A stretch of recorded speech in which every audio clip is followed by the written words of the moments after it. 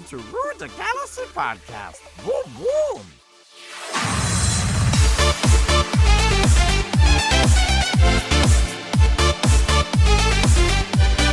Star Wars fans, guess what? We're back for chapter 108 of Rule the Galaxy. And we've got a special guest tonight. One of the guys who I tell you what, he brings his A game every time. Mr. Scott Ryfun is joining us tonight. It's Joe in the pilot seat, but Scott Ryfun, how are you, sir? Welcome to the show. I got a beef with you, Joe. What did I do? Okay. Did I read the Twitter right that I was booked for this show and then all of a sudden you tried to bump me for Stephen Kent? Did I read that right? No, I asked him to come on with you. Oh, was that with me? Because here's what I saw. Like, Kent's got a book coming out. And so I'm like, hey, Rule the Galaxy guys, have you had Kent on? And you guys were like, no. Hey, would you like to come on the 9th? And I'm like, wait, that was my slot. Well, as always, I could just sit back and let you take the entire show. I mean, that's just what you bring to the table. But I thought with you introducing us as Mr. Kent, that I thought, well, what a better time than to have him come on board. But I did notice, and he did reach out and say, hey, would love to, but I'm down in North Carolina, I believe, signing his new book. And so he said, hey, let's bump it for a few weeks from now. So we are going to do that. So one, thank you for introducing us. I've listened to his show, Beltway Banthas, before, but I've never interacted with him until you did the intro. So for you fans who are listening, Stephen Kent, he's with the podcast Beltway Banthas, and he goes by Stephen_Kent89. He has written a new book, and it's called How the Force Can Fix the World. And Mr. Ryfun here was kind enough to get us introduced. So we are going to have him on the show here in a few weeks. But Scott, have you checked out the book? Has he given you like a little pre-copy, anything like that? Yeah, right. I don't get free anything from anybody. I have the book. I got it today. It arrived today. So that's what I can tell you is that it's got a really pretty cover. That's it. Yeah, it does. And Steven's a good kid. And it's weird that you say that, but you and I are almost of the same age. We are. And it's just kind of like these guys. He's an adult. He does adult things. He adults. But you still like, oh, he's a kid. Yeah, that is weird. It is very weird. But that's kind of where we are in life now. It's like, because I still feel young and vital. And it drives me nuts when people think I'm not young and vital, like, my son Garrison. And, that because I still feel like and especially now, there's 150 less pounds of me. Yeah. So I really feel young and springy and vital and all of that. And then for people like, yeah, you're the old guy. What about the young guys? I'm like, no. There's experience up here. That's the thing. But agreed. The rest of it, I'm still ready to go. I'll admit, I do need. Look, I'm 50. Maybe I need an extra hour sleep that I didn't used to need. I probably can't put back that extra beverage that I used to put back. And yeah, I need to exercise a little bit more to keep myself going than I used to. But other than that, you're right. I feel like a spring chicken. It cracks me up when I look at my son, who's 28 now, and I think I kind of still feel 28. So how he's 28 and married and all that just kind of blows me away as well. So yeah, how'd that happen? Yeah, it went by real quick. And I forget, your son, he's in his early 20s, correct, Garrison? G's 24. 24, okay. He's in his 87th year of college. One day that will all end. We don't know when. It's like every spring we go, okay, G, how much time do you have left in college? I think I got another year. Okay. And then the next spring, how much time I think it's another year. Oh, we can't just keep being a year. So I don't know. There's that whole, not unless you can alter time, speed up to harvest or teleport me off this rock. Yeah. He's not speeding up to harvest. That's the problem here. We're trying to get to harvest. Yeah, I'm feeling pretty good. My son and my daughter, who've both gone through college already, have both said, hey, you know what? We're in. We want to do 4 years. We want out, right? We're ready to go. And so I was happy about that because you're right. That cost, you start looking going, wow, it's kind of pricey to put a kid through college these days. Yeah. There's a whole learning thing. And I know G's not like everybody, but it was like, we started saving when he was born. We got one of those little 529C accounts. Right. And he started dumping money into it every month. And we would tell him growing up, hey, if you do really well in high school, you'll get a scholarship. If you get a scholarship and you don't have to use any of this money we put back for you, then when you go out into the world, we can give you this pile of money and it's yours. You can have it. And okay. So then he goes through high school. There's no scholarship. So we get into college. It's like, hey, if you get done with college quickly, there'll be some money left over and you can have it and go out into the world with it. And now we're like, the money's running out, kid. Yeah. The money, it's almost gone. Would you please finish college? Well, now that you and I have shared all of our, family stuff and kids stuff and everything like that, I'll jump back in. We'll jump back into Star Wars. But is that the thing? We can always talk about our kids because let's face it, we're proud dads and that's what we do. But just to remind you, we both have Star Warsy kids, so we do. We're definitely blessed on that one. As a reminder, it's chapter 108, like I said, of Rule the Galaxy. Always follow us at Rule the Galaxy SW on Twitter. You can email us after you hear me and Scott talk about our kids and graduations and colleges and everything like that. You might want to email us and say, talk more Star Wars. Email us at rulethegalaxysw@gmail.com. And just follow us on Facebook and YouTube and just Rule the Galaxy. But Scott, I was so pumped. I got to listen to you and Riley Blanton as he's doing the farewell tour for the Star Wars Report. And gosh, again, another one of those young guys who's now adulting, right? Yes. It's so weird to think about it. I kind of in my head have Riley at like 21 years old, and that's not the case anymore. Yeah, he's getting close to 30 now. Yeah. Yeah. So, but your guys' show was so great. And one of the things that I believe you brought up, and I wanted to bring this out because we were talking about it. And so on YouTube, you will see it. The Han Solo trilogy by Brian Daley. These books, there we go. See, there we go. I am not as meticulous. You've got yours in the nice wrappers. I went and got some new ones. Yeah. So put it in there. Splinter of the Mind's Eye, of course, by Alan Dean Foster.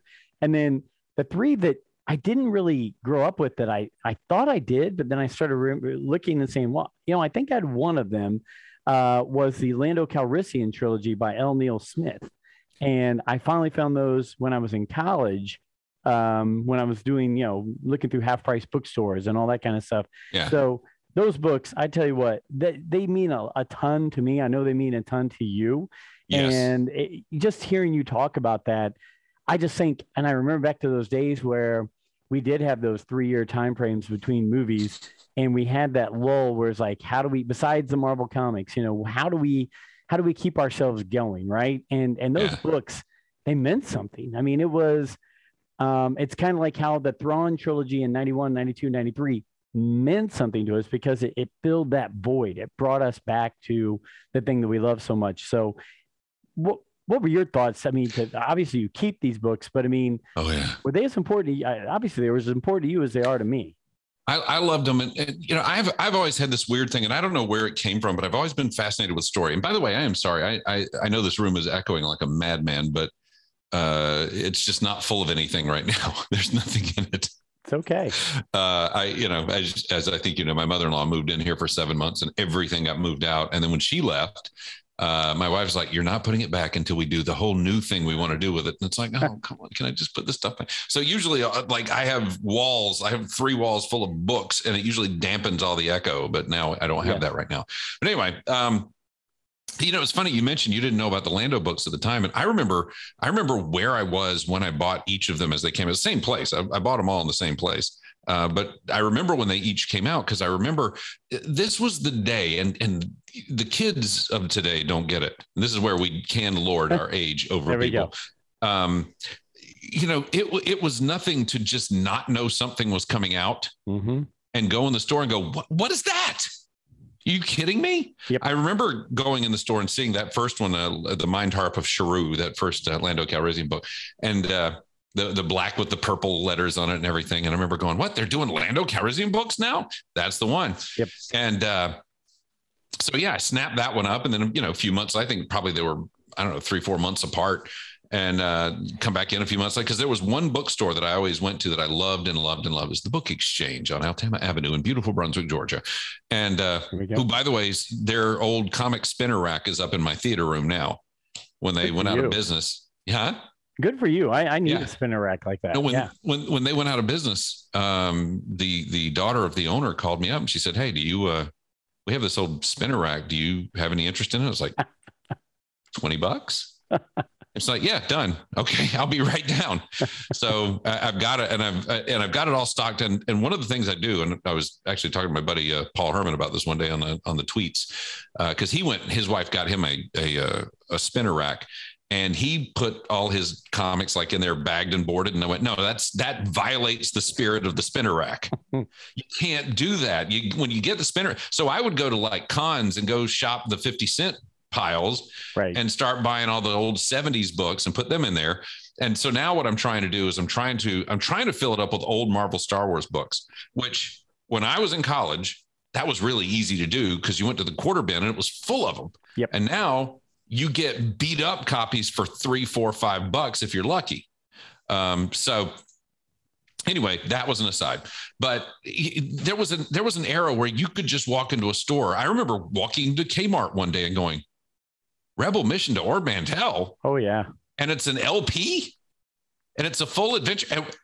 How did this happen? And I don't have $6.98 to buy this with right now. So I got to go find a way to get this money. And that I was, I don't know, 12. So, working a street corner was not quite in my repertoire at that point. Not then, maybe later, but so they don't know about that stuff. But there was this electric charge that you would get when you would go into a store and you'd see this thing that doesn't exist. What is this? And and now you go to previews, you buy previews and, oh, look, in 3 months, these things will all be in the store. Well, that's great to know. I'll be on the lookout for that.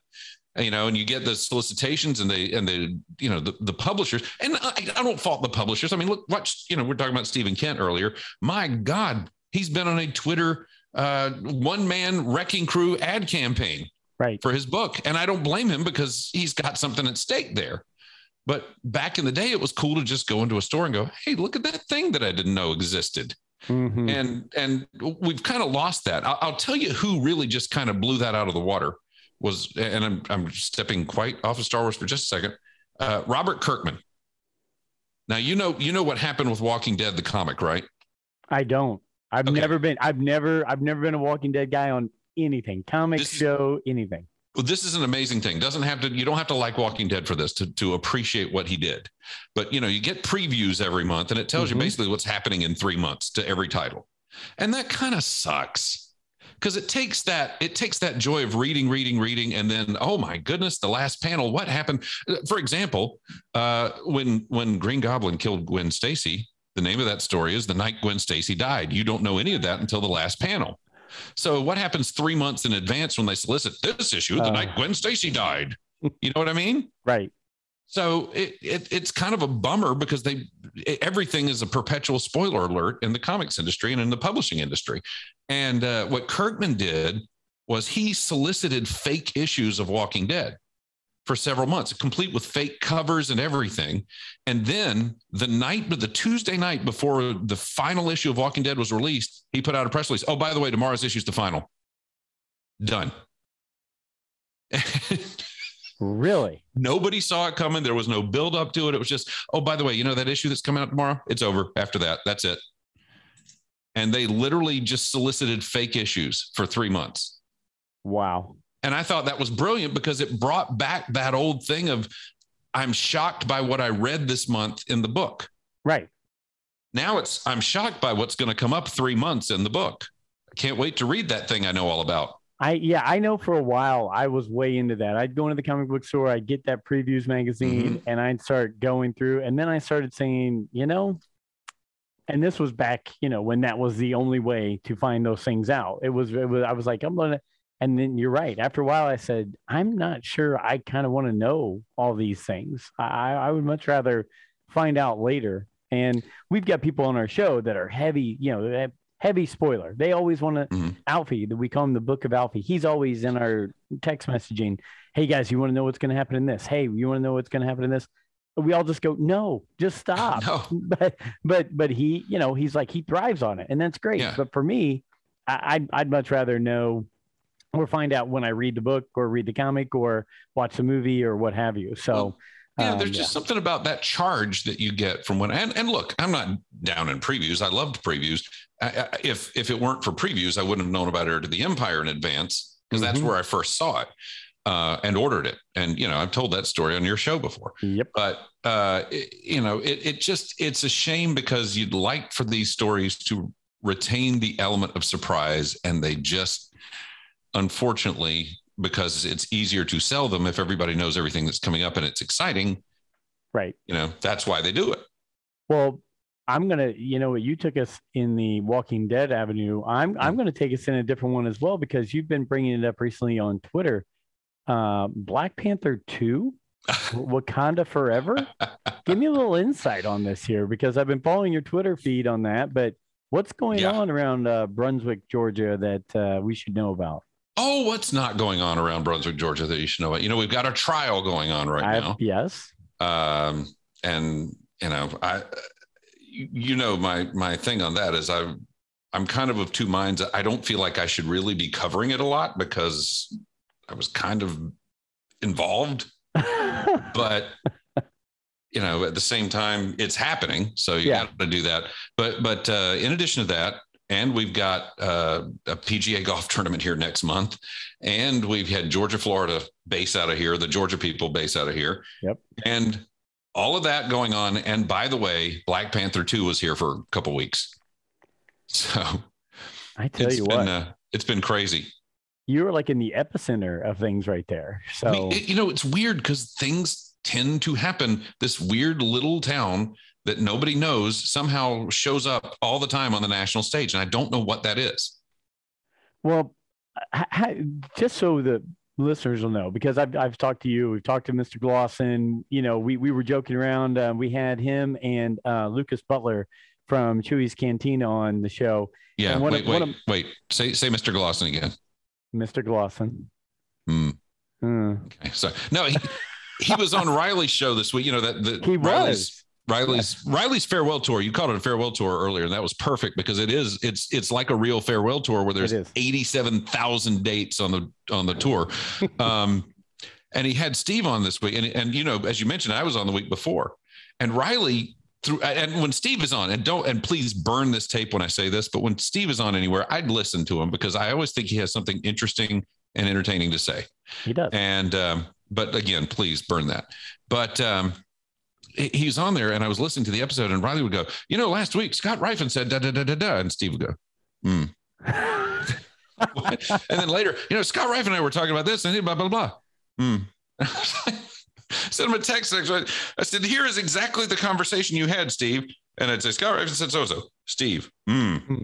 It's like, Steve, can you acknowledge I exist or anything? Would that be too tough to do there?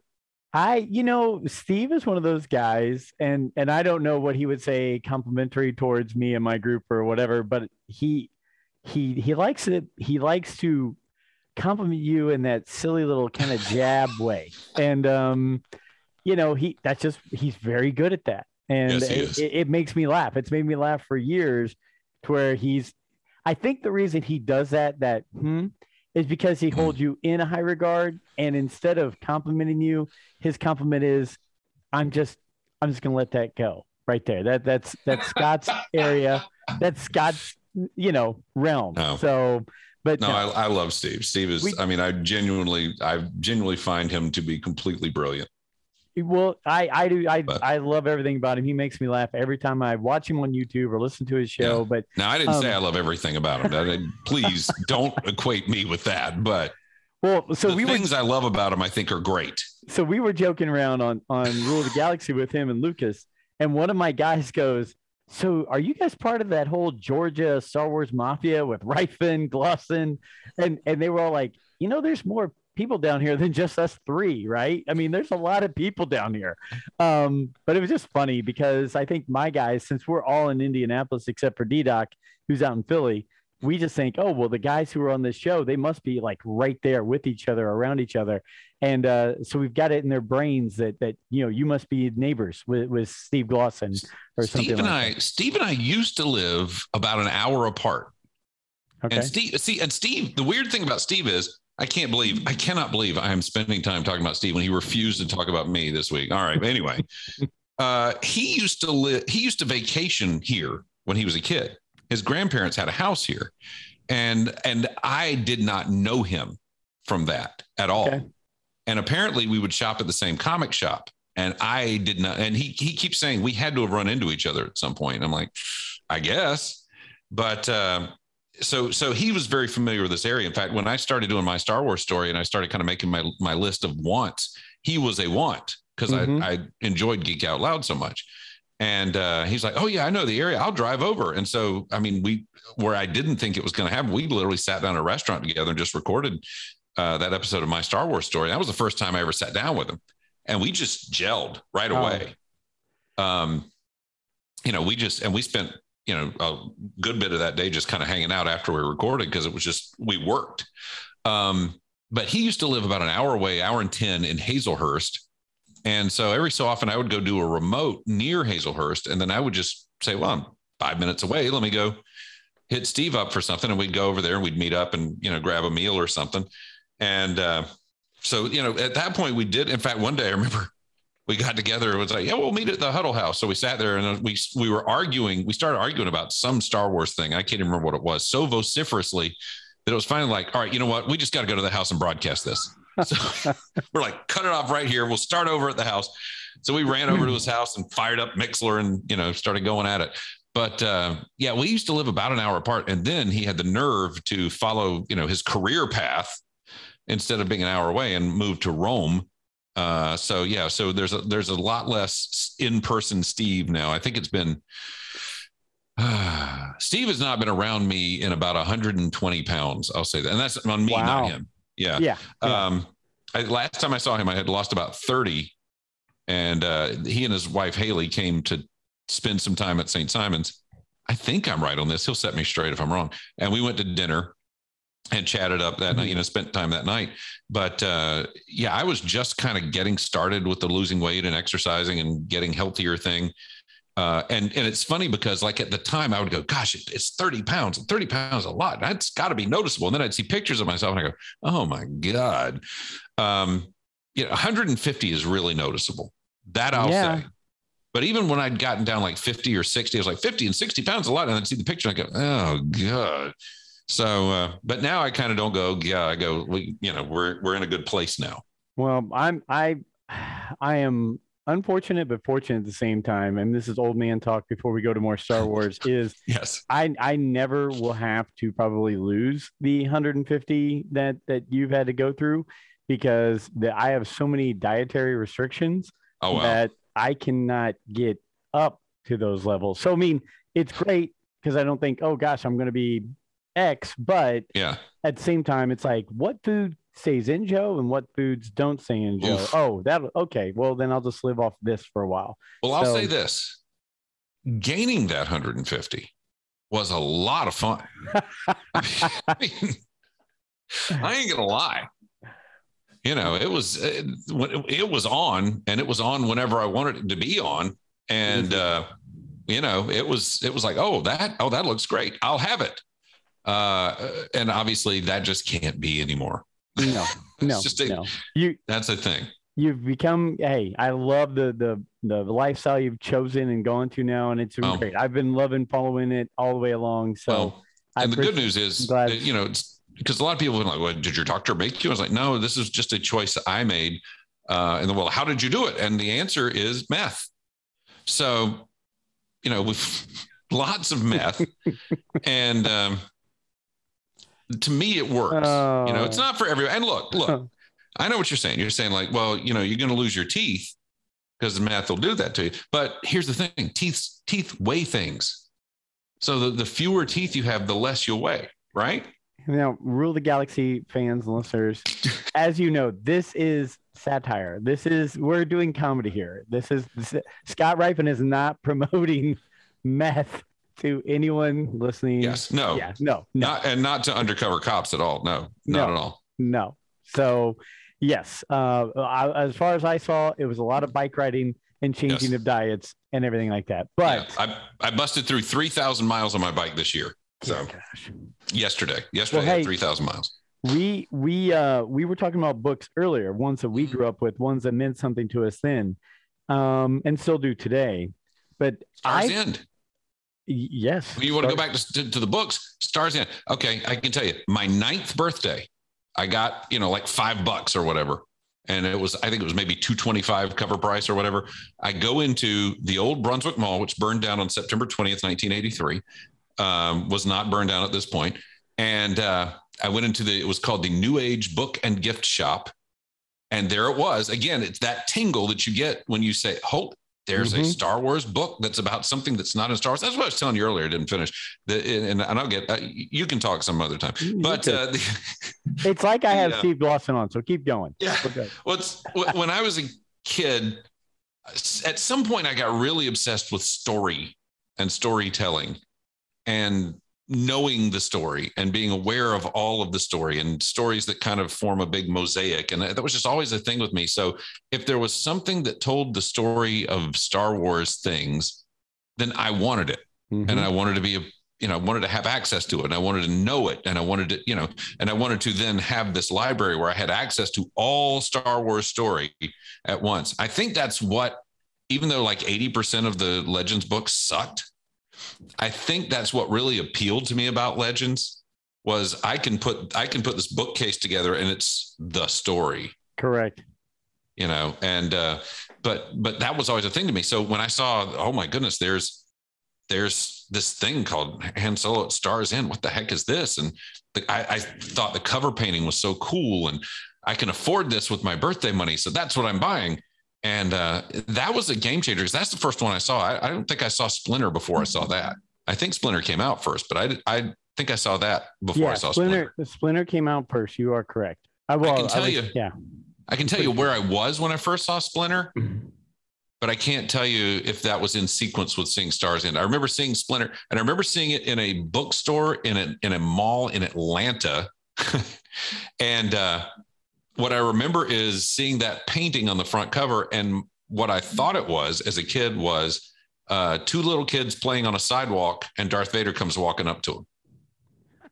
So, that kind of looks like that on the cover. Yeah. And I thought it was 2 little kids. What's Vader want with those kids? They're like, doing chalk drawings on the sidewalk and here comes Vader coming to get them. So, and Alfie was like, hey, my link's not working to hop on. So I'm sending it to him again. So I apologize. I was looking down there, but no, you know what? All these, you're exactly right. The cover art on all those books, The Lost Legacy, the Han Solo's Revenge, Han Solo at Star's End, Splinter of the Mind's Eye, the cover work on that, man, it draws you in. Beautiful art. It is. It's beautiful artwork.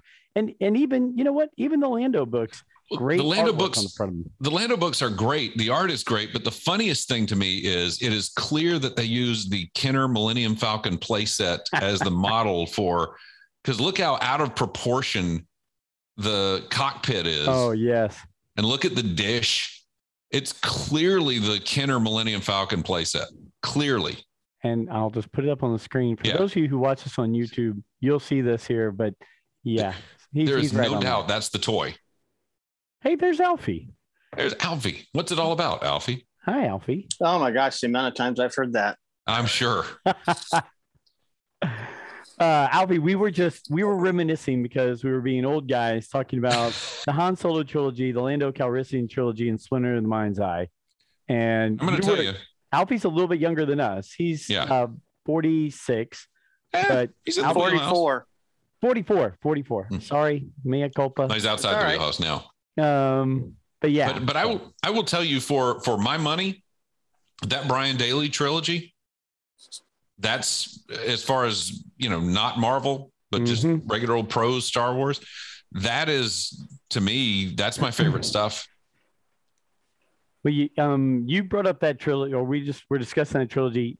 I've really enjoyed getting to know Mark Newbold, who works for StarWars.com, which, great. By the way, Mark is great. He's in the new Star Wars Insider coming up. He's got a big article in there. So if you get a chance to check out Star Wars Insider, a friend of the show, Mark Newbold. But when I was interviewing him, he said, hands down, the trilogy means the most to him, book-wise, all that. The Han Solo trilogy by Brian Daley. He said it's his favorite. And the character, I don't want to mispronounce it, Galandro. Yeah, that's good enough for me. Yeah. Anyway, he was a character in that. He said, hands down, if there's a non-movie character, it's that character from that trilogy right there that he is he's head over heels for. And you know, Mark's my age. He just turned 50 as well. So so it definitely had a meaning to us back in those days for it to stick with us even now. So Alfie, did you read many of those books or check those out back then or later on? I read them back then. I think I may have gotten them from you, actually. Possibly. Back in the day. I can't really add anything to this conversation. I don't really remember them much. You need to be a little bit longer in the tooth here to get this. That's right. But you know what, Scott, what I was looking at from that, because there's these books that have meaning to us, but they're not considered, air quotes, canon to the you know, current Star Wars. But I love what Disney, Star Wars, Lucasfilm are doing now with the new Essential Legends books. And they've already come out with some that, you know, some of the Bane and the, you know, different things like that, the Thrawns. But the next batch they're coming out with in April is the Kenobi by John Jackson Miller, Darth Bane, Dynasty of Evil, Wedge's Gamble from the X-Wing novels, and then Darth Plagueis. And we've been discussing on our show that there's no real reason to bring those books back out unless you're going to be mining from those books and you want people to have some connectivity to those books. I don't know what your thoughts on it, but you know, obviously here's April coming out with the Kenobi book. Oh, what's coming out probably in May? Kenobi on Disney, right? I mean, everybody's talking about Acolyte and how Plagueis and the Emperor and all that might have some play in it. Here's the Plagueis novel that they're promoting right now. So I don't know until yesterday. And up until yesterday, there was going to be a Rogue Squadron movie. And that's where I was going to go after this. But yes, that all ties in there. I mean, what are your thoughts on some of those books right there that I mentioned? Did any of those kind of I'm blanking it now, expanded universe books stand out to you that you know you think they should be making, or it makes sense for them to be making like this? You know, I think your point on that is really good. I mean, I think there's kind of a dual purpose there. And one of those is that they want to keep these books in bookstores, and they have switched over to this new format, and nothing's coming out. In fact, I gave up Star Wars paperbacks a couple of years ago, gave up Star Wars novels for the most part a couple of years ago. And I'm glad I did, because, you know, they switched the size to those tall paperbacks.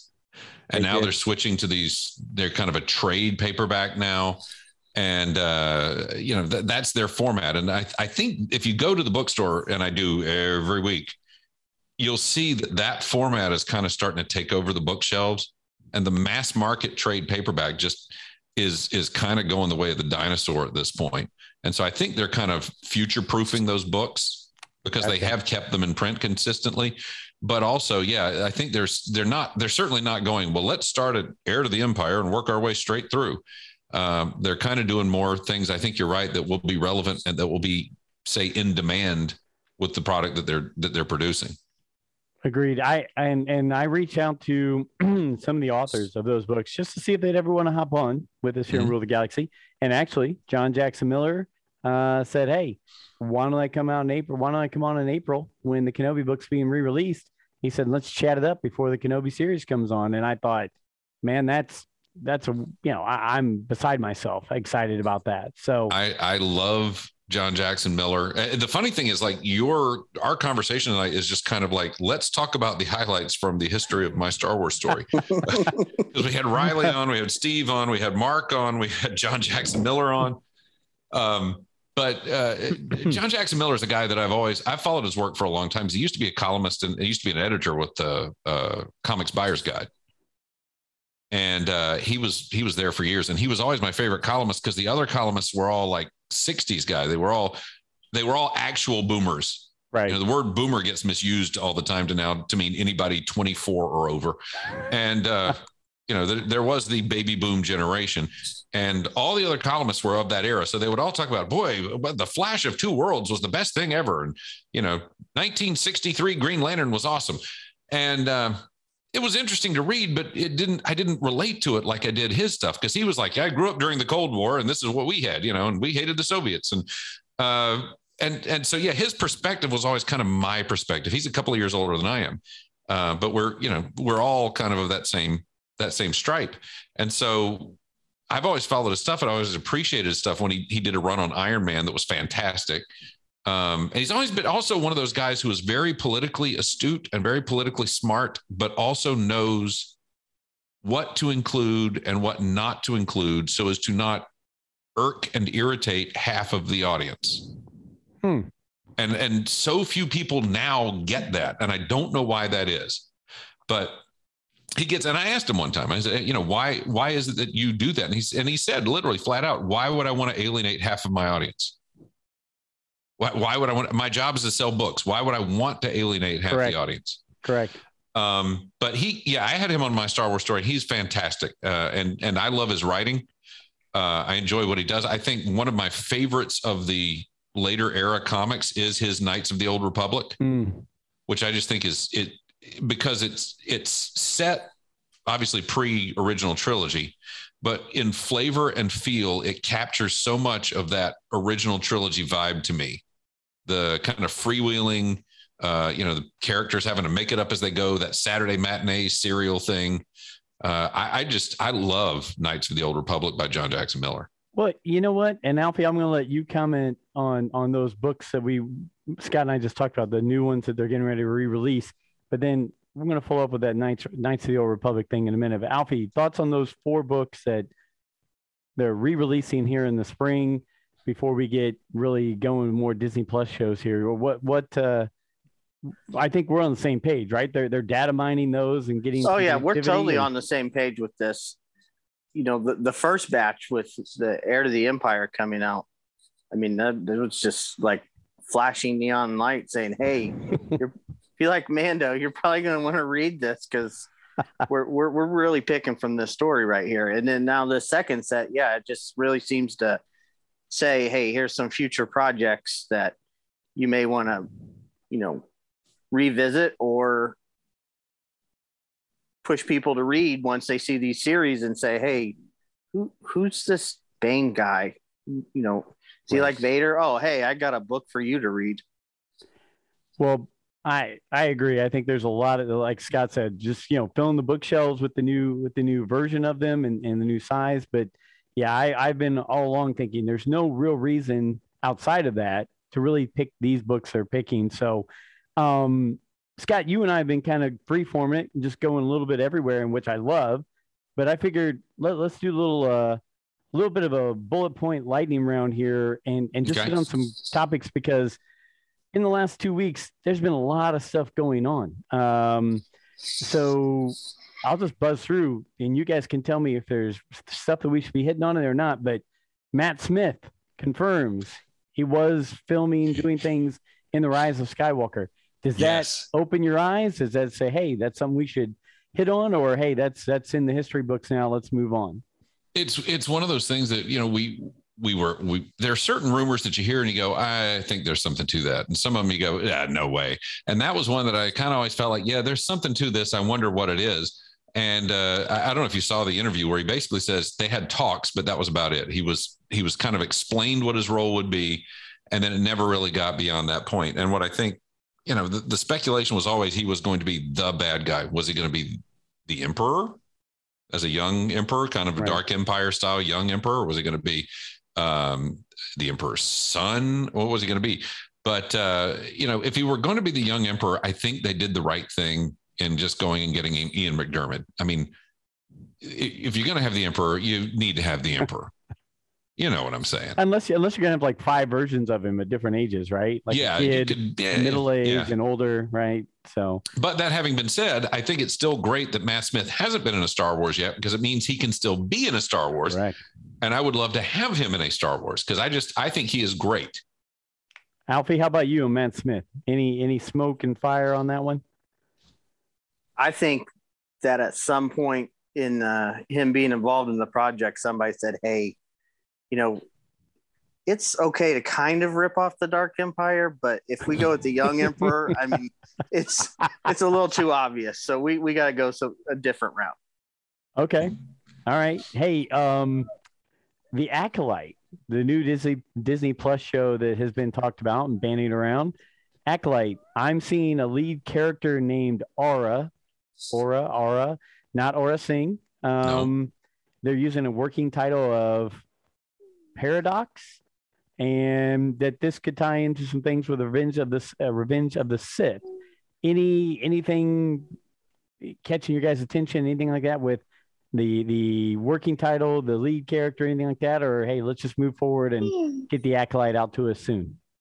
I'd like to see a trailer before anything else on that. I'd like to see something on it. It's just at this point, after what happened yesterday, which I'm sure you're going to get to, it's like maybe we do need to just wait for the trailer on everything before we get excited for it. 100%. Yeah. You know what? Let's just jump right into that one. Okay. So we're looking at Rogue Squadron now being canceled, delayed. Do we know an exact, what that's going to be?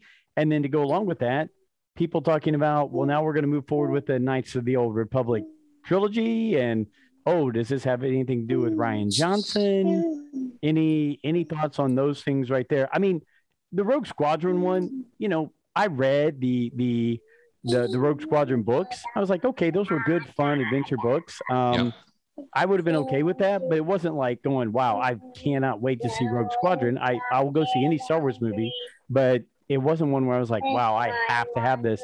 Knights of the Old Republic, Scott, you just mentioned that. That was a comic and books that really lit a fire in a bunch of people, and video games that did the same, that I think a lot of people would be drawn to that. Where you guys stand on the Rogue Squadron, the Knights of the Old Republic, and that kind of fiasco that's going on right now? I think they have development issues at Lucasfilm. I mean, clearly. And what's interesting is there's a sect of fandom. Let's talk about some of these sects of fandom who literally will not allow you to say anything negative when sometimes something negative needs to be said. And one of the things that happened with this announcement yesterday about Rogue Squadron not being around was people were going, well, you never even saw anything there. You didn't get anything at all. So why are you upset about this? It was nothing there. And it's like, because they announced it, because they did a sizzle reel. They did a video where Patty Jenkins puts on a flight suit and then rollerblades off, which right there should have said, we have a messaging problem. I don't know what rollerblading in a flight suit on a runway has to do with anything, but okay. But they have development problems. I think they probably need to hold off on some of these things I think a lot of the stuff that got announced because they wanted to be impressive and look like Marvel. Let's put 38 projects on the screen behind me, and can you believe all this stuff? And one by one, the Rangers of the Old Republic is, kind of null and void. Rian Johnson, we're not hearing anything about that, which is I'm fine with. Rogue Squadron, oh no, not this. And just like everything is falling off because I think they just were premature with a lot of these things. The only thing we've got is Book of Boba Fett, and thank goodness for that. Yeah. Alfie, how about you on those topics? I totally agree with this development issue. I think they're really putting, the cart before the horse on a lot of these projects. And you can go through quite a few of these Disney Lucasfilm projects and see that they really got out in front of themselves and had to come back and get somebody to come in and clean it up. And I think with these, instead of focusing on getting who's really hot director-wise in Hollywood and then giving them a project, develop a project, then go after that person. Because it just seems, whether it's Rogue One, Solo, the Game of Thrones guys, and now this Rogue Squadron, it's like these projects just fizzle out because they're giving something and said make it, and it just gets lost in translation somewhere. And it's funny you say that, Alfie, because Marvel seems to be able to do it. Marvel seems to be able to go get these creative, I don't want to say auteur because maybe that's a little much, but but Ryan Coogler pretty much is an auteur. I mean, and Sam Raimi and these, great directors they get, Kenneth Branagh, and Joe Johnston. They get these guys and they're able to get them to work within their framework of what they do, and they're successful. But it's funny because our buddy Pete Morrison was saying, 2 of the 5 Marvel films had real problems with the director, or 2 of the 5 Star Wars films that Disney did had real problems with the director. And people were kind of giving him grief. Only 2 out of the 5. What's the big deal there? But it wasn't 2 out of the 5. I mean, it was and it's not just 2 out of 5. It's the names attached. I mean, it's Lord and Miller, who are huge. I mean, what did they turn around and do after that? They did Into the Spider-Verse, which won an Oscar for Best Animated Feature. So Lord and Miller get booted from Solo. You've got Henry Gilroy coming in and replacing Gareth Edwards on Rogue Squadron, or not Rogue Squadron, Rogue One. You've got Colin Trevorrow being booted after writing Episode 9. You've got Josh Trank from what we think is a Boba Fett film, and he got the boot. I mean, the list. Benioff and Weiss left Star Wars to go do Netflix. Yep. I mean, which they left Game of Thrones in 5 more seasons of a moneymaker to go to Star Wars. Yeah. And then got booted off of it. Netflix. So, I mean, it's not just 2. I mean, it's a series of these things. And I can also tell you, because I got guys out in Hollywood, a buddy of mine who's a screenwriter out there, he has been telling me for years that there was almost a lawsuit when JJ tried to walk away from Force Awakens. That was a thing. Wow. And it was over the release date. He wanted it pushed back again to May. He's the one who got it pushed back to December, and they had a big fight about that. Then he wanted it pushed back again to the next May, and he almost walked over that because the time frame was just too tight. Which, you want to talk problems with the sequel trilogy. Probably part of it is 2 years between films instead of 3. Yeah. Not just no master plan, but no time to think about a plan. But that's a whole different thing. Well, you bring that up. And hey, Azalea. Hey, sorry, guys. Sorry. Everybody. Azalea, Alfie's youngest, is joining in. She likes to check us out on the Zoom calls here. So hi, Azalea. How are you? But I think, I saw a lot of that going on Twitter today, Scott, and it was like people still want to rehash this stuff of, well, let's go ahead and compare that George didn't have a full plan for the original trilogy. No. Disney didn't have a real plan for the sequel trilogy. So why is it bad one way or the other? But you're talking about George, who is the creator, who is saying, I'm not making something to make billions of dollars. I'm not making a product. I'm making my vision. And my vision is my vision, and I'm going to make it the way I want. Disney, while I've loved some of the things they've done, there's been some really great things they've done. I mean, let's face it, I love Rebels. I love what they're doing with the current things on Disney Plus. But when they are doing it, it's a product to them. I mean, it's much more of a product than a vision or a something from the heart, I guess, was what I'm looking at. So yeah, well, here it is. How many years after the sequel trilogies, and they're still having this conversation on Twitter right now. So yeah, go ahead, Alfie. Yeah. Sorry. George Lucas didn't buy Star Wars for $4 billion. That's the difference between when you say George Lucas didn't have a plan and Disney didn't have a plan. Disney made an investment into Star Wars. So you would expect more cohesion with not only with that large of an investment, but with all the resources they have at hand. Yeah. And I think, one of the things that was interesting was when Solo flopped, everybody stood up and went, well, it's too much Star Wars. There's Star Wars saturation. There's too much of it, but there's not too much of it. If it's good, there's never too much of it. And part of the problem really was more that, there was bad buzz and there was some fallout from Last Jedi. No matter what anybody wants to say, there was fallout.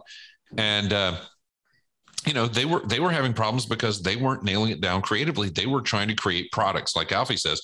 They were trying to recoup an investment, correct? Rather than so they were putting the product out based on a timeline instead of taking their time with the product and making the best product they could. I would recommend to people that they read Ed Catmull's Creativity Incorporated.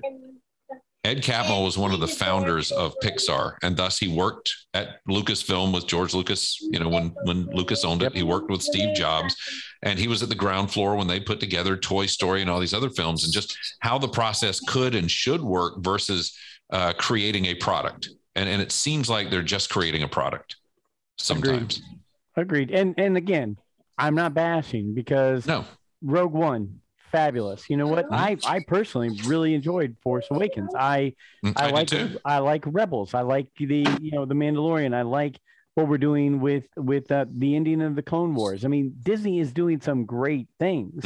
So I just think let's focus on what that winning formula is, what that successful formula is, and not the formula of, well, we're going to give it to the hot director, the hot producer, we're going to let them go make a piece that's, avant-garde, that'll blow people's minds.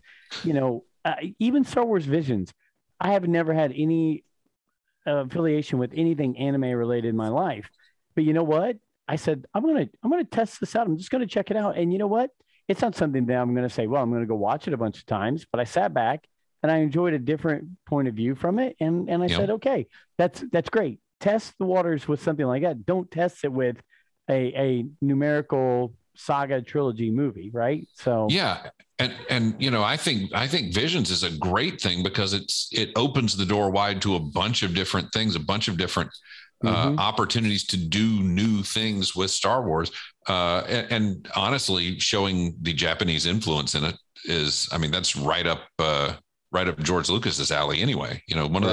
When people say nice things about Last Jedi, and one of the things I'll talk about is the design of the bombers, because having been up in a B-17 before, it's remarkably similar. And I love that. But also, I love the design. I'm not a fan of the Canto Bight sequence, but I love the design of the guards in the Canto Bight sequence because they are straight up George Lucas looking Japanese influenced guards. I can see that. Alfie, you were going to hit something.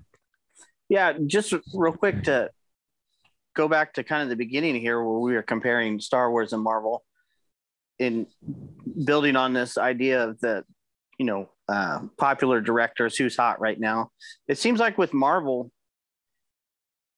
no matter who they get to have their own style and put their own spin on everything. It looks like their movie, but yet they stay true to who the character is, and the movies are always sprinkled in with all these little, Easter eggs, nuggets, callbacks to these storylines from the comics that we grew up with. They don't just abandon them. And if you remember, Kathleen Kennedy said from the beginning of their takeover of Star Wars, there's no source material.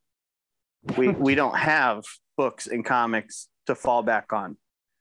I think the new ideas only lasted for so long. And now we're going back to, well, hey, how about we just pick out some things from Heir of the Empire or Dark Empire? Yeah. I things mean, like that.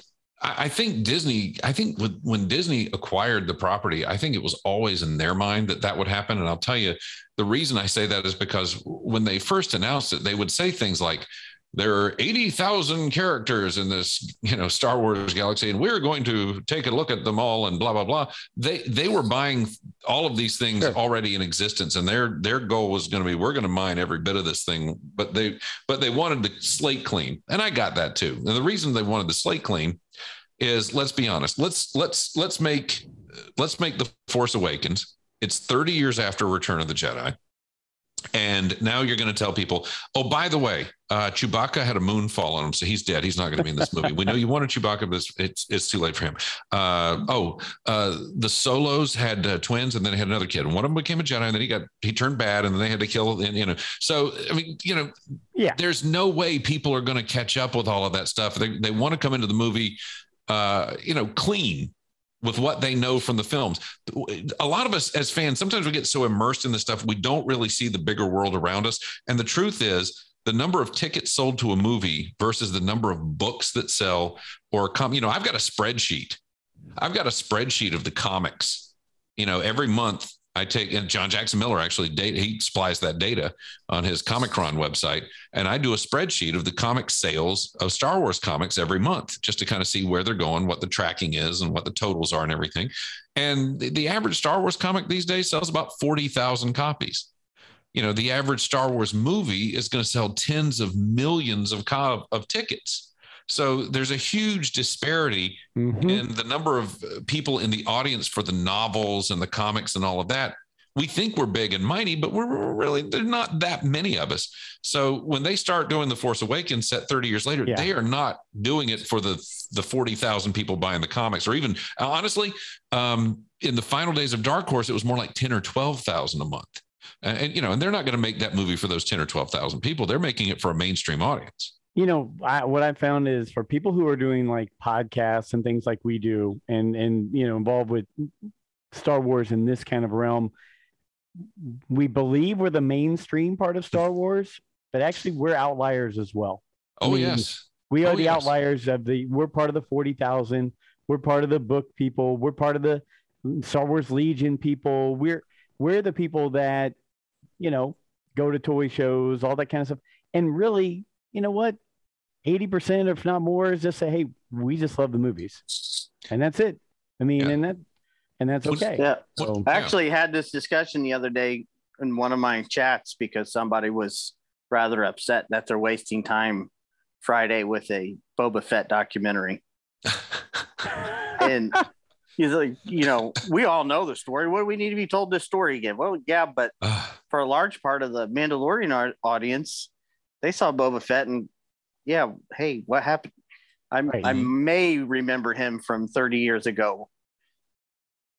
Well, Alfie, you brought up a good point there. There's two different things I wanted to hit on with you here, because I know you are the guy who sees so many things that I miss. One was going back and looking at the Book of Boba Fett trailer. You're the one that sent me the picture of the guy who looks like Obi-Wan standing behind the two Twi'leks.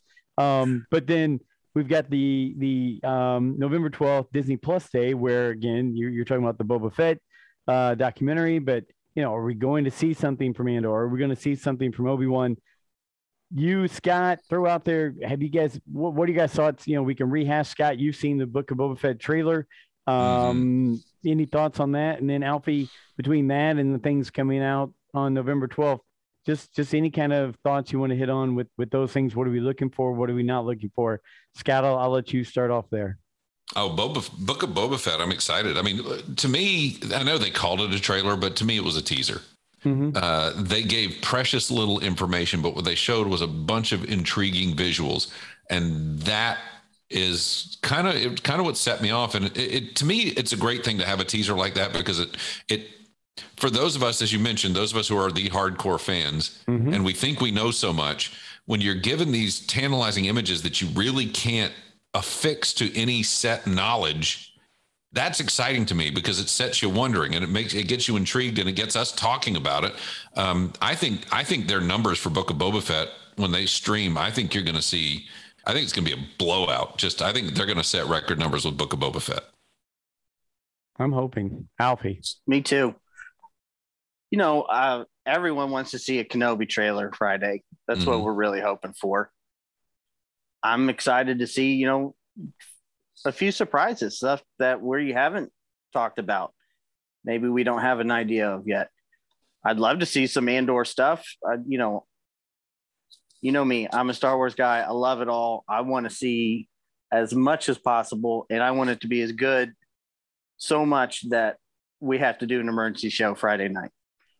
I'm all for that. Nice. I'm all for that, because we honestly, and Scott, you've listened to our show some, and mm-hmm. we're not big into, hey, something's dropping, we're going to be the first. That's not who we are. We're not, hey, let's go be the first ones and go through scene by scene and all that.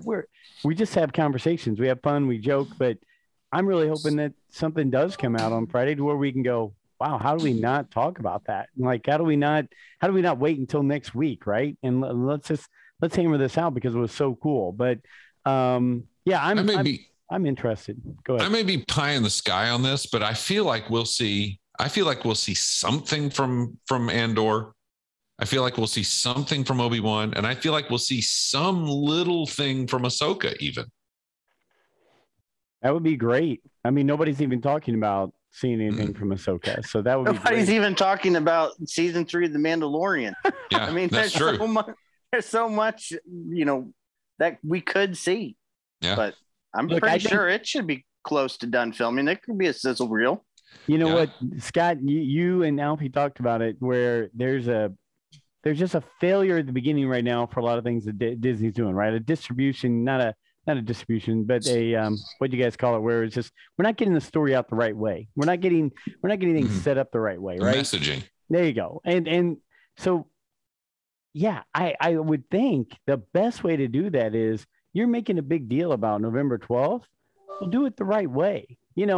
Show 30 seconds on this, show a minute on that, right?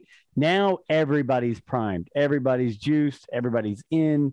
And it's not that question of, well, which one of these is going to get canceled, right? And which one is not going to make it through the chopping block. So, yeah, well, and they don't seem to be having that same problem with TV. I mean, they did have to reshuffle Kenobi. I'll say that they reshuffled it, but they didn't. They seem to be still kind of in the same ballpark they were. Right. So whatever's working, whatever they're doing in TV is working. Whatever they're doing in features doesn't seem to be working. So we're talking about that.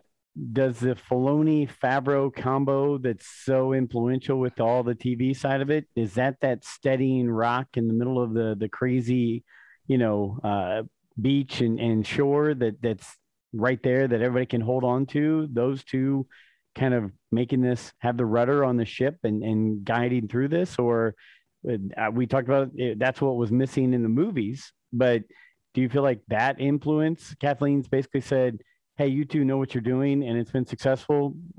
Make sure it follows that kind of a plan. First off, is this your version of Loopy's question? Yes.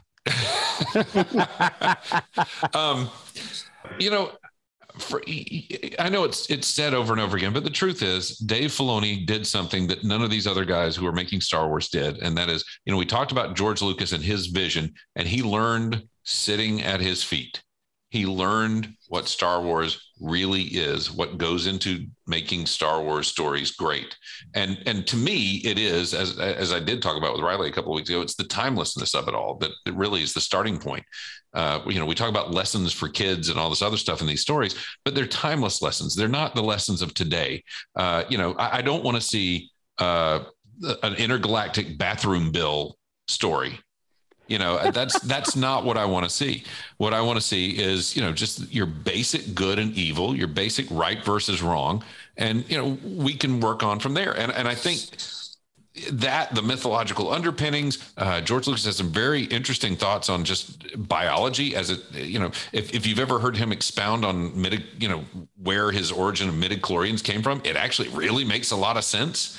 But Filoni has been there for all of that. Favreau, this is a guy who seems to be, we talked about storytelling earlier. This is a guy who seems to be able to just get into stories and understand them at their base level, because this is a guy who basically kickstarted the MCU, right, with Iron Man. He has made a sideline of doing Disney animated adaptations now that have been huge business. He did Jungle Book, he did Lion King, that have been huge. And he's doing Star Wars to the point that most Star Wars fans go, this guy's getting it right. Right. And so I think Favreau just has a knack for being able to immerse himself into other universes and saying, okay, this is how this works. I can take it apart. I can, it's like my brother-in-law, who is in Jasonville, Indiana. And he can take any engine apart and put it back together. And it doesn't matter if he's seen it before or after, he knows how to do it. It's just a thing he can do. Favreau, I think, can do that with universes. I like that combo right there. And you know what? I have driven through Jasonville, Indiana. That's about all you can do in Jasonville, Indiana. You start and you go, I'm in Jasonville, and then you're done. You're on the other side. And then you're in Linton. Yeah, that's right. I've got friends who have a cabin down there. A lot of shooting, not bad shooting, like target shooting happens out in Jasonville and Linton area. A lot of guys, a lot of target practice out there. There you go. It's such weird how we have such connectivity there. So little things that popped up just today and things I was noticing. Do either one of you guys have an extra $800 to go get the Lego AT-AT that is coming out? 7,000 pieces, 19 characters, I think, in the $799 Lego AT-AT. Is anybody jumping and getting that? Is that a Christmas request for either of you? No. It makes my back hurt just thinking about it, putting that thing together. You know what? You know what has never been a thing with me, and it's probably a mortal sin. Legos have never been a real thing with me. Me either, Scott. And I don't, I think it's that I didn't want to sit and spend all the time. I was an impatient kid. And I remember one time I had some my gifted testing was being done. And what they noticed was like my verbal was way up here and my hand-eye coordination was kind of what they called high average. And, they kind of came and they said, the disparity between his verbal and the hand-eye stuff is so great that if it were in the normal range, it would be considered a learning disability. But because the verbal is just so high and then the other's just high average, then, he's fine. But, their suggestion was get him some models, let him build models. And my mom bought me models. And boy, by the time I was done with them, they were all glops of plastic because I never had the patience for it. Now you give me an action figure and a play set, and I'm going to create a story for you. And I'm going to have a blast acting out these adventures and coming up with plot lines and things for the guys to say. But sitting there and putting a bunch of gray, spiky pieces of plastic together, I've never had any love for it. There's a lot of things I'd rather do than do Legos. And I love everything Star Wars, but you know what? It just doesn't click with me. And it never has. And I was going to say the exact same thing. For me, the most I want to do is rip open the package and take the action figure out and start going, right? Yeah. I don't want to have to take the time to do that. That's just how my brain works as well. So that purchase will not happen on my end, but I was just shocked that we're getting some price ranges that much for Lego products. I guess. Oh, sure. It's just for kids, right? Well, have you ever seen the Death Star? Mm-hmm. I've seen it. How much is that one going for, Alfie? I don't know. It's up there. Yeah, they had it at Disney. That Falcon. They've got a huge. I mean, they're nice, but see, and that's at the end of the day when I put it together. And then it's always kind of been the thing with me: models, puzzles, all of that is okay. I've put it together. Now what? Right. What do you do with it? My wife is huge into jigsaw puzzles. She will get a 2,000 piece 2,000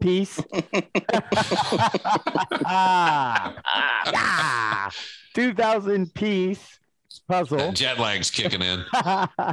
And she will love it. And I keep telling her, it's not that I don't want to spend the time with you.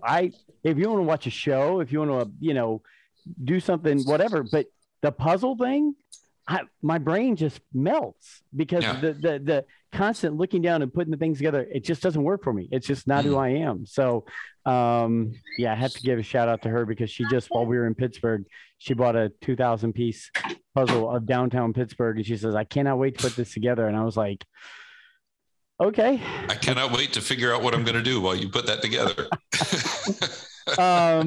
Yes. So let's see here.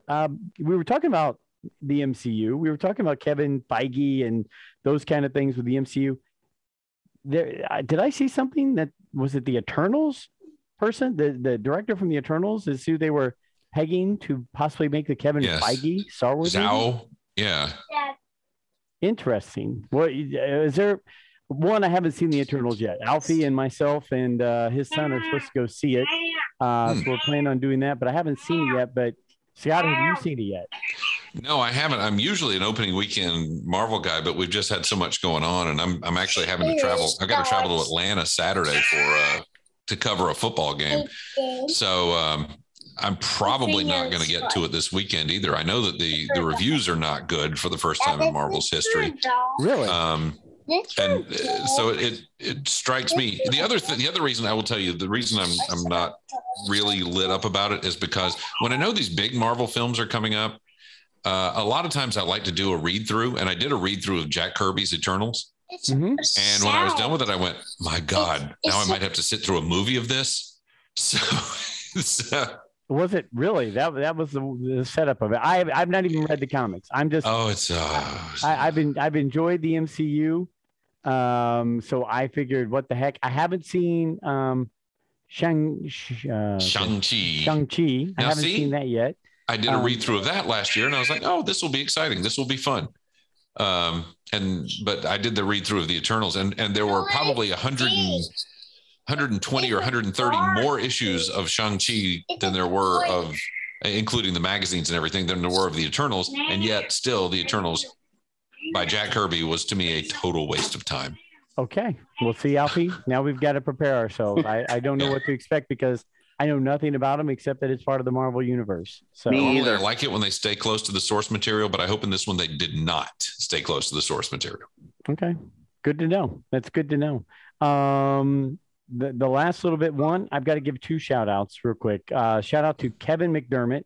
That's at KAMCDERRMOTT74. Say that twice fast. Kevin McDermott, he listened to our most recent show with Mark Anthony Austin, Boba Fett from A New Hope, our special edition New Hope, and gave us some great comments and gave Mark some great comments on Twitter. We want to thank you, Kevin, for doing that. And I'm going to give another shout out to our good friend, Rural Farm Boy. He lives in Pennsylvania. I was just in Pittsburgh for the Steelers game, and he was like, dang it, I wish I would have known you were coming. I would have liked to have met up.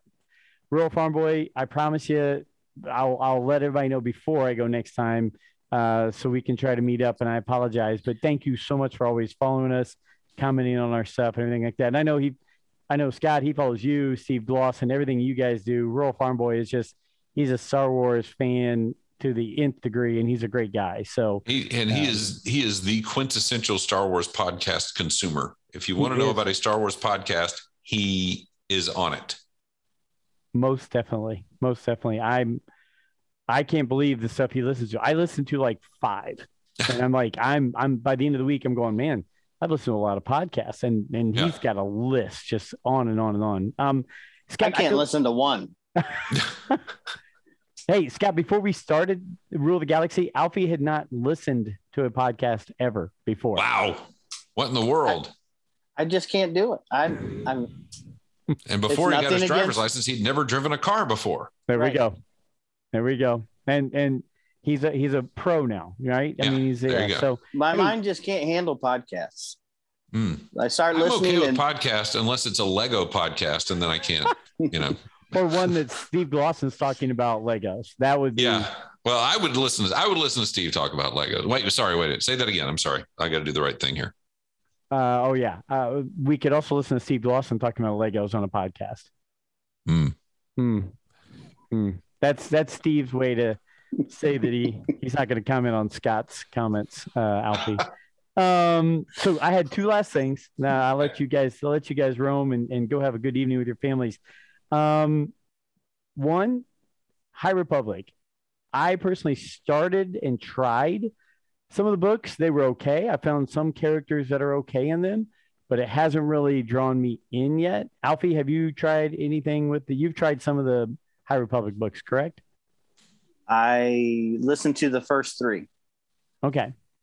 Which, by the way, I do enjoy all the work that Mark Thompson does on them. Mark Thompson, when he's doing them, he does like 50 voices per book, and it's just amazing work. And he'll be on the show in a couple of weeks, but it hasn't drawn me in. Scott, I know earlier you mentioned you've not really jumped into newer canon kind of Star Wars books. Have you tried or looked into anything to do with High Republic? I'm not going to say I haven't. I'm not going to say I haven't jumped into newer canon Star Wars. When they started new canon Star Wars books, I was okay with them. And then one of the authors said that 50% of the audience should be thrown into a wood chipper.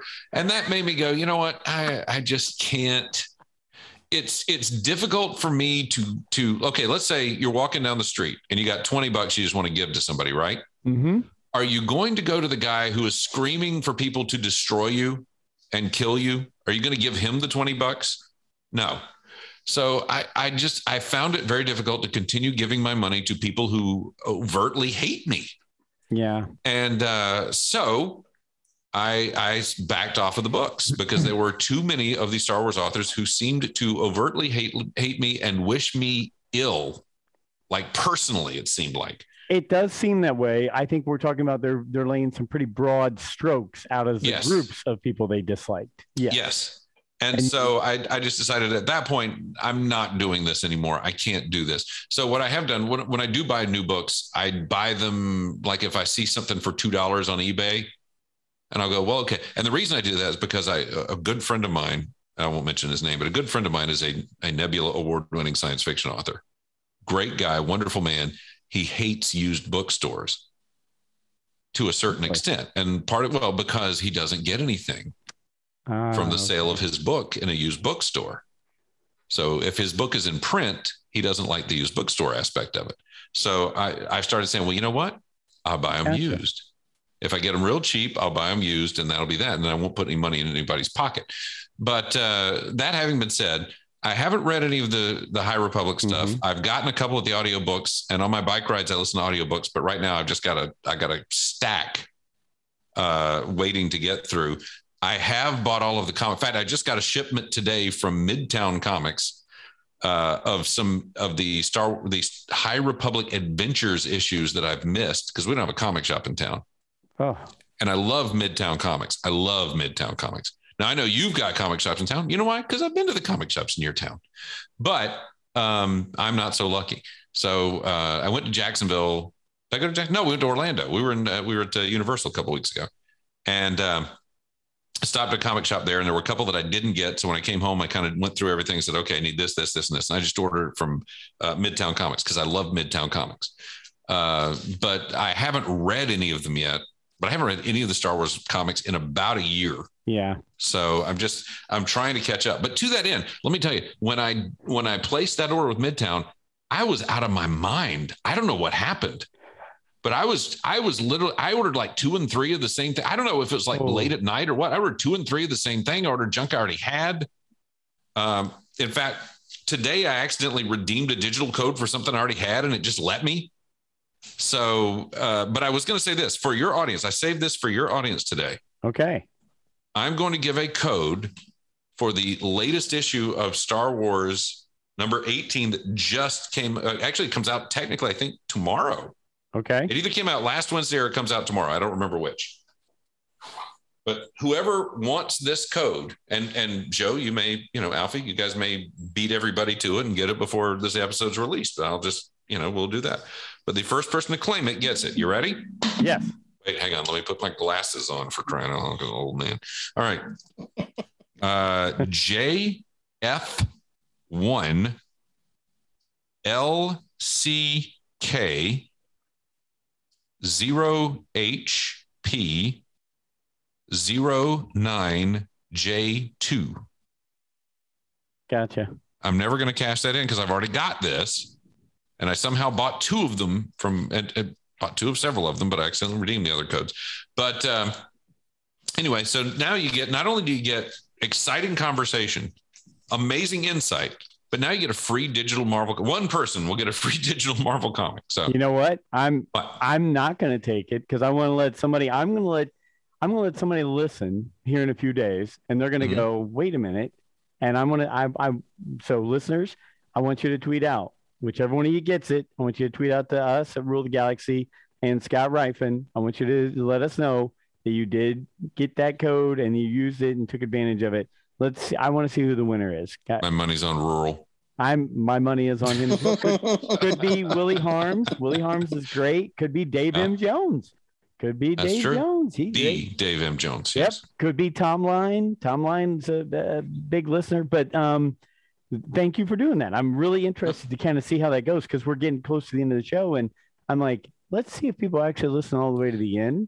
And if they use this. So what's intriguing about this issue is it is going to be the meeting. It's between Empire Strikes Back and Return of the Jedi. It's going to be the meeting, and I could say this because it was in previews 3 months ago. Yep. It was going to be the meeting between Leia and Kira. That's exciting. I read that. I read that before we got on the show here tonight. I was like, wow. I actually had it written down. I was like, do we bring that up? I don't know. If we bring it up, we bring it up. So we just brought it up. You just brought it up. All right. Last thing I have on my agenda, and I'm only bringing it up because I know you two crazies love Disney. You guys love to go to Orlando and spend your money and all that.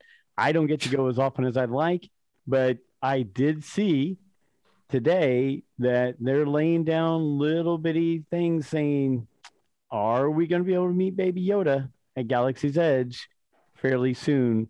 Where are you guys putting your money on that? Is Baby Yoda going to be a meet and greet for people at Batuu in Galaxy's Edge? 1,000%. Why wouldn't it be? Yeah. Okay.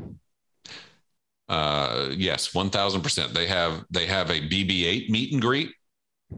They will definitely have a radio controlled Baby Yoda meet and greet of some sort. Now, I don't know if he'll be in the Mandalorian's hands as they'll do a Mandalorian meet and greet, or if he'll just be kind of standing there. I would think he'd need some kind of a handler, though, just to kind of keep people from maiming him and mauling him. Picking him up and throwing him around. Yeah. It's like, well, I think the little kid starts ripping his ears off and everything. But yeah, I would be willing to bet that it'll probably be a Mando and Grogu meet and greet. But I mean, again, they did a BB-8 meet and greet. They will do a Baby Yoda meet and greet. There's no doubt. In fact, let me go ahead and go further and say, my firm belief is Grogu will be in season 3 of Mandalorian. Okay. Because he's a money printing machine, and they're not going to just leave that on the shelf. I thought that as soon as they took him off the show, I was like, how do you take away your cash cow and not have him show up maybe in the next season? So he will 100%. Yeah. Alfie, you agreed with him. He's going to be a meet and greet. Do you think he's going to be in season 3 of Mandalorian? I don't know that he'll be in. There's part of me that says yes, but then there's another part of me that says, I think the end of season 3 will be, hey, we're going to go get the little kid again. Please watch season 4. Okay. Well, it's possible. We talked about it. I mean, for so many people who aren't big Star Wars fans who are nuts like us, Grogu is what brought them in. Like it was the buy the stuff, want to see it, got to know what's going to happen to him this episode.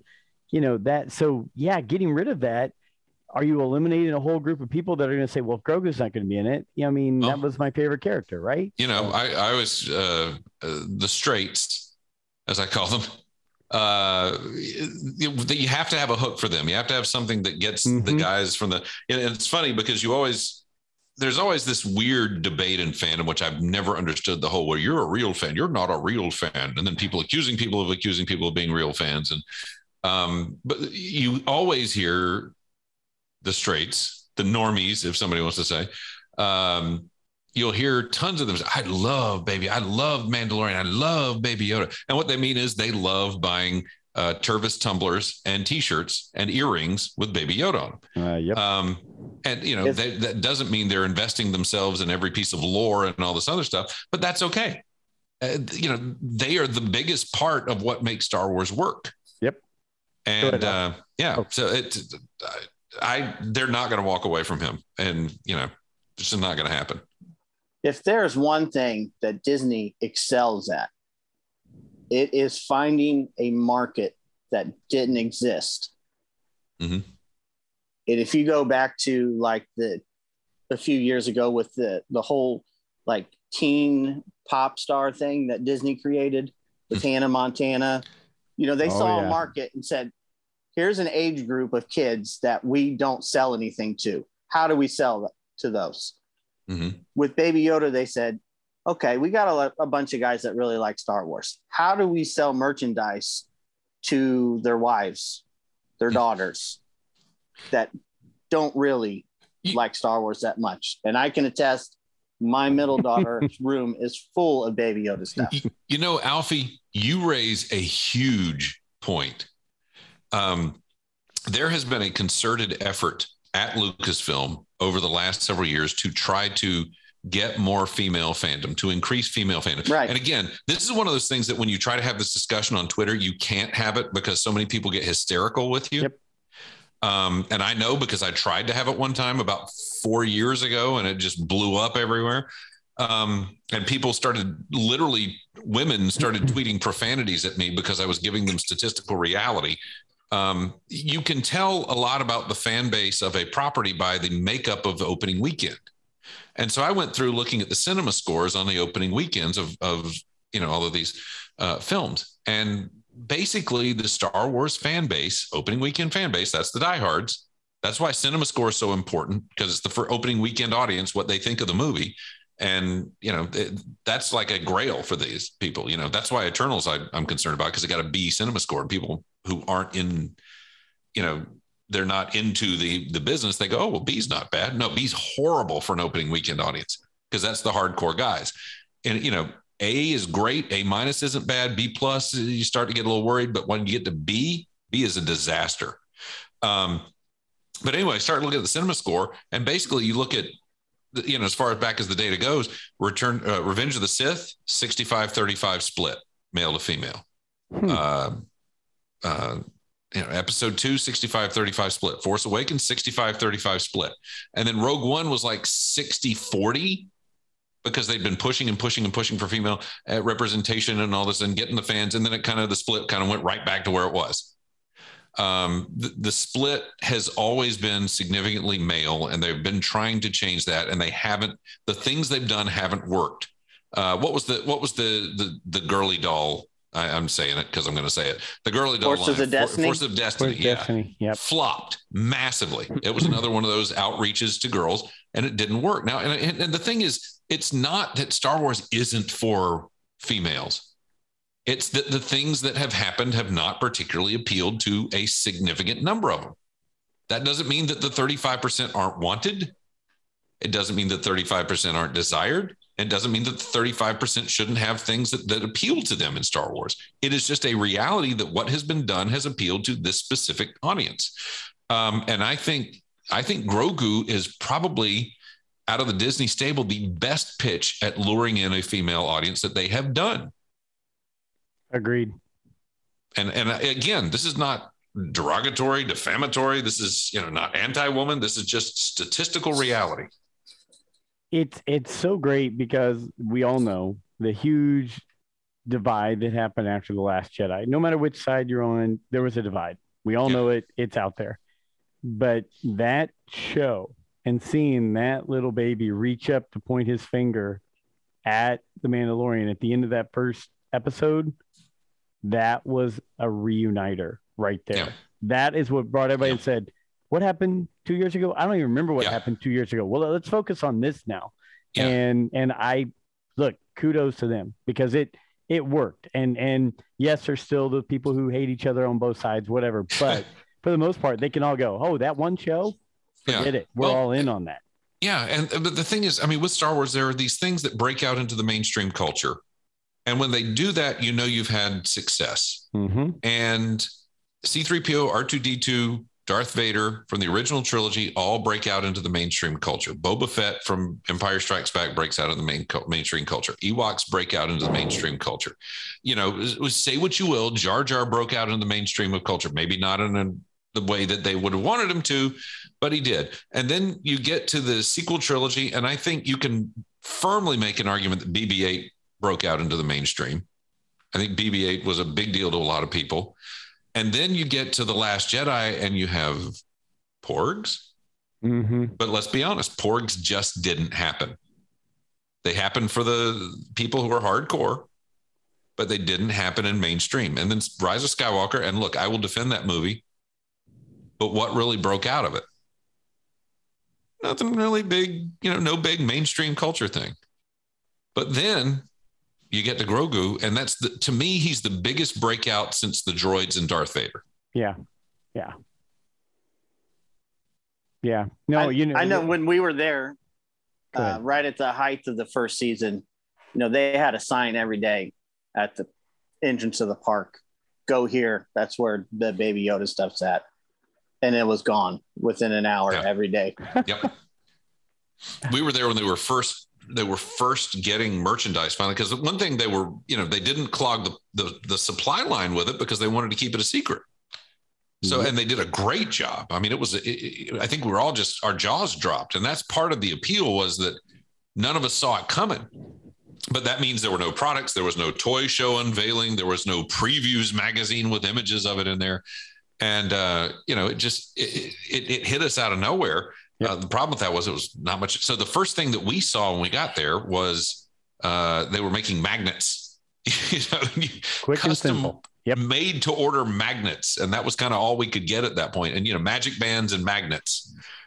But I have 2 of them on my toolbox. There you go. And they've expanded the offerings since then considerably. Yes, they have. Hey, well, I tell you what, guys, we have gone. Scott, I know you always have the early morning. You got to get going on things, and so I appreciate you taking the time tonight to meet up with us. And we've gone a good length of show here and covered a lot of topics, a ton, from 1979 books to Baby Grogu in Galaxy's Edge. So we've kind of spanned the gamut right there, right? But how can people follow you? What give them the links, tell them where your show is, all that kind of stuff, so they can go check it out. Because I tell you what, that's one of the first things that I listened to when I did start following podcasts was your show with those long interviews and everything like that. But tell people where they can reach out and contact you.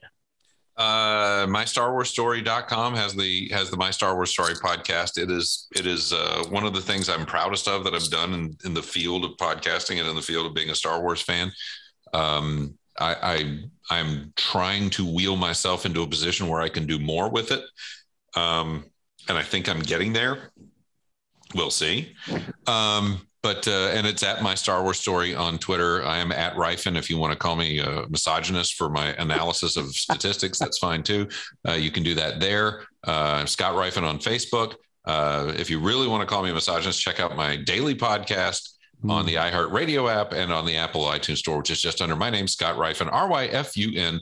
And yes, many of you will be saying the FU part much louder than the rest of it. So that's kind of where you can find me. Well, Scott, again, I say it every time we talk, but you and Steve Glosson and a few other people's Rebel Force Radio, Star Wars Report, you were some of the people that made me and my son want to start this podcast. So every time we get a chance to talk, I can't thank you enough. And we are going to have to figure out whether it's taking a bunch of guys from Indiana to come down to Georgia and hang out with you guys sometime as a get together, or get the Georgia Star Wars Mafia that I mentioned earlier back up to the Midwest sometime for some big event or whatever, and make it to where we all hang out. Because I think we'd have a lot of fun just having a few drinks and relaxing around each other and talking Star Wars and other things. So, but I appreciate your time. I'll tell you this. It has been the tradition of ours for many years to every other summer take a trip to Indiana. This past summer was that summer, but because of our living arrangements, we were unable to do so. But next summer is the Disney trip. So sorry, you're out of luck there. But the summer after that, probably going to have Indianapolis back on the itinerary. Just saying. I will put it in the books. And I'll tell you what, if it's not going to happen this summer with you, I'll tell you what we'll do, Alfie. We'll have Adam Bray come down from Michigan, meet us in Indy. We'll drag him down to Georgia. Yes. And we'll bring the Rule the Galaxy crew with Adam Bray down there to hang out with those guys, because I think we'd have a lot of fun. So I have 3 spare bedrooms. I'm just telling you. There we go. 3 spare bedrooms. First round's on me. There we go. I like it already, Alfie. There we go. Scott, thank you again for all you do. Thanks for your time. Yes, everybody should go listen, check out My Star Wars Story. Alfie, thank you for hopping in. I know we caught you at an odd time tonight. And the rest of the crew, for everybody, the Rule of the Galaxy crew is all over the place tonight. So I apologize that some of the craziness wasn't here from them. But you know what? It gave us more time to listen to Mr. Ryfin compliment Steve Glosson over and over again. Oh, stop. Don't say that. Shut up. Don't say that. Thank you again for Joe, for Alfie, for Scott. This was chapter 108 of Rule of the Galaxy. Thanks as always. Follow us at Rule of the Galaxy SW on Twitter. Email us at ruleofthegalaxysw@gmail.com. Just check us out, Rule of the Galaxy, on YouTube, on Facebook. And until next week, when we will have T-Bob from Louisiana and we'll have Ryan McGee from ESPN as our 2 guests, 2 sports guys coming on to talk Star Wars. Until next week, may the Force be with you.